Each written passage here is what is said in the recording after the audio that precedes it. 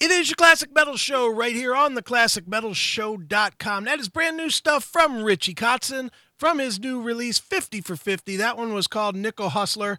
And on the line right now, we have the Nickel Hustler himself, Mr. Richie Kotzen. Richie, how are you, sir?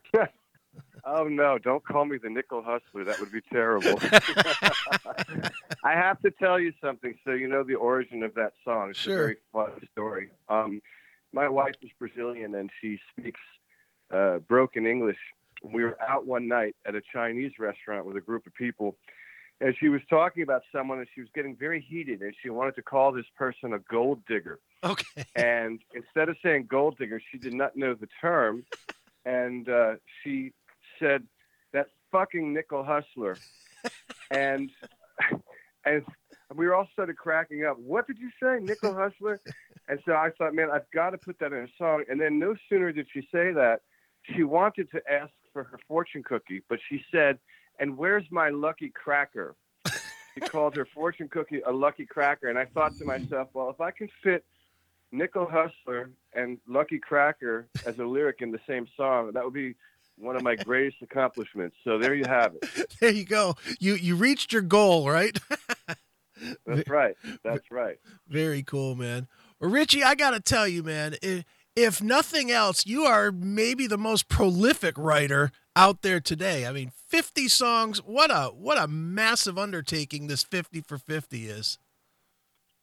Well, you know, originally it would have just been a normal length record. I had a bunch of songs finished, and I was kind of living with the music as I usually do when I finish things, and I was on tour, and I had a hard drive with me, which was basically a mirror image of my studio. Okay. And started going through some of the songs that were on there, and a lot of things were in development. You know, a lot of ideas that I started and didn't finish, and what have you. And so I thought, you know, when I get home, I really should try and finish some of this material.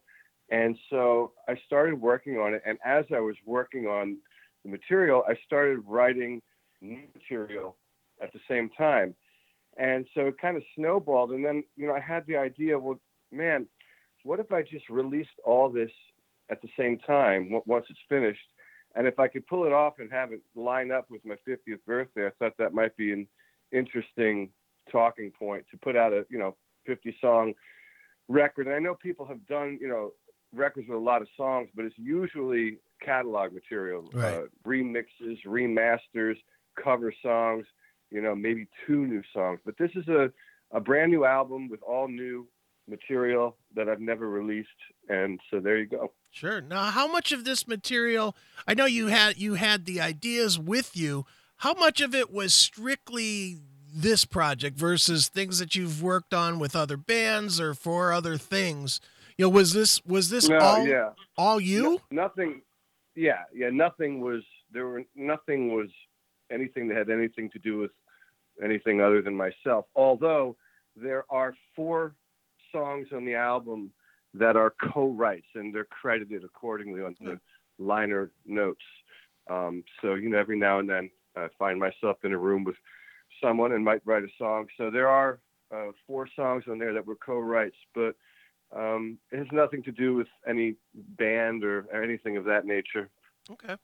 Now, how long does it take for, you said you had ideas, but to take them from ideas to fully fleshed out songs, and especially 50 of them, how long does that take? Well, it's hard to answer because it's not like, some of the material was, pretty far along and just needed some attention in the production. Then other things were nothing more than a bass line, a bass guitar riff that I kind of went on. And so, I just kind of got into a flow. To give you an example, there's a song on there that I talk about called Mountains. That song, that melody and the lyric, it was floating around in my head for years, and I never really was able to fit it all together into a story that made sense. And then somewhere along the line, it just kind of clicked. And one of the things that would happen if I would go in and I'd say, okay, well, I want to try and develop this idea today. And maybe I would work on it. And if I got stuck, I would just walk away from it. And so what was happening is sometimes I'd work on an idea and I'd see it through and finish it. And other times I'd get it and move it along, further down the road, and then get, whatever would happen, I would just run out of gas. So I'd leave. And then Right. usually what would happen is I'd write something brand new. So the best example, I remember I was kind of stuck on finishing some things, and I went in the other room and I picked up the acoustic guitar and suddenly started playing what became Innocuous, the song Innocuous. Okay. And so that was one of the new songs that just kind of came out of nowhere. So it's really, really hard to define how and why and when this stuff happens the way it does. But, I got there somehow.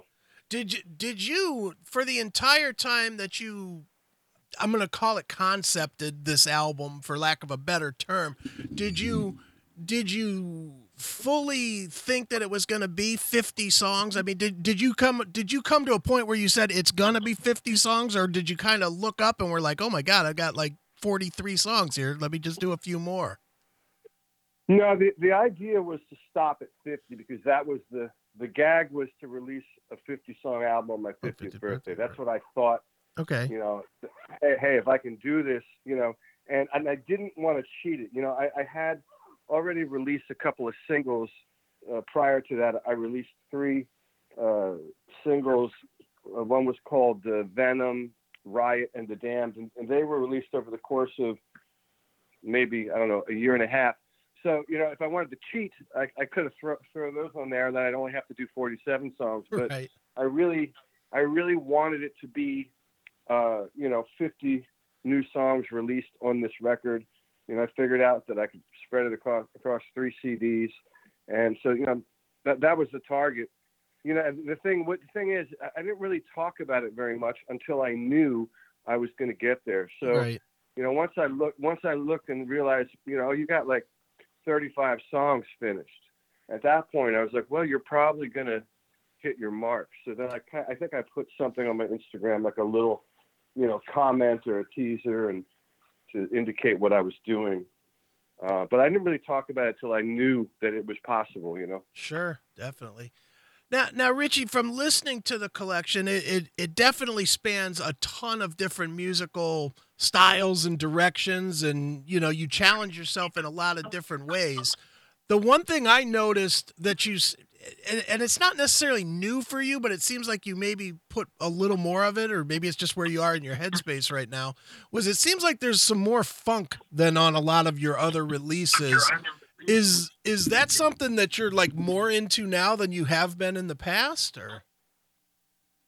No, but I will tell you, when I was going through a lot of the ideas, a lot of the stuff really was leaning that way. And I think part of why some of these things stayed on the drive, on the hard drive, or in the archives, why it stayed for so long is because I didn't really know where it fit. Some of the records like Into the Black or Get Up were very focused kinds of records. So, a song like Life's Gonna Give It to You or When God Made You wouldn't necessarily work on that record. But as far as the more funk influence, I mean, you can trace that all the way back to my earlier records. Songs like World Affair and the song Air, which were on, and Wave of Emotion, the songs that were on that record. That's been a part of my DNA for a long time. But when I was going through the archives, there were a lot of songs that were really leaning in that direction. So I just kind of followed through with it.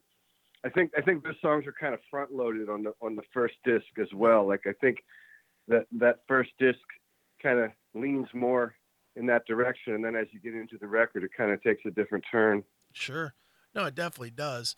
Now, I have to ask you, and you know this as well as I know this, people do not have the attention span that they used to have. It's, so to release 50 songs, do you think fans will invest the time to truly grasp a collection this vast? Well, I don't really think about those sort of things. I mean, I kind of did this for a lot of reasons. Aside from just, turning 50, I don't want to have a bunch of incomplete music sitting around. Right. And so and there's no reason to hold on to it and wait to release it down the line. Like someone had said, well, why don't you just hold on to it and put out, save it for the next every year, put out a 10-song record. It's like, well, because there's going to be 10 other songs that I'm going to write. Right. And I just don't see the reason to sit here and stockpile compositions. I write at whatever rate I write at. The only variable that I use is the only thing I consider is if I like it or not. So if I put something on a record, it means that, it's there for a reason. And if I get something that I'm working on and it doesn't do it for me, and I'm my own worst critic, and if I don't like it, I don't release it and I forget about it, or I might even just erase it. But as far as people listening to it, I'm fortunate. I have a fan base, if you want to call it that pays attention and comes to the shows. And everyone I've run into, I just did that Monsters of Rock cruise, so I'm right there with everybody, and they're all seem very interested and excited. And the cool thing too is with something like Spotify, you can sit there and listen to the whole record if you want, or you can just pick a couple songs and make your own playlist. I mean, there's a lot of flexibility there, so it's all it's a win-win as far as I'm concerned. Sure. But the interesting thing is even though this is 50 songs, and again, I'm just speaking as a fan, I don't think this is the kind of a release that you do pick a song here and a song there. I don't think you fully get it if you pick individual songs. I think you really have to deep dive into it and listen to like 15 or 20 songs to kind of get the essence of it.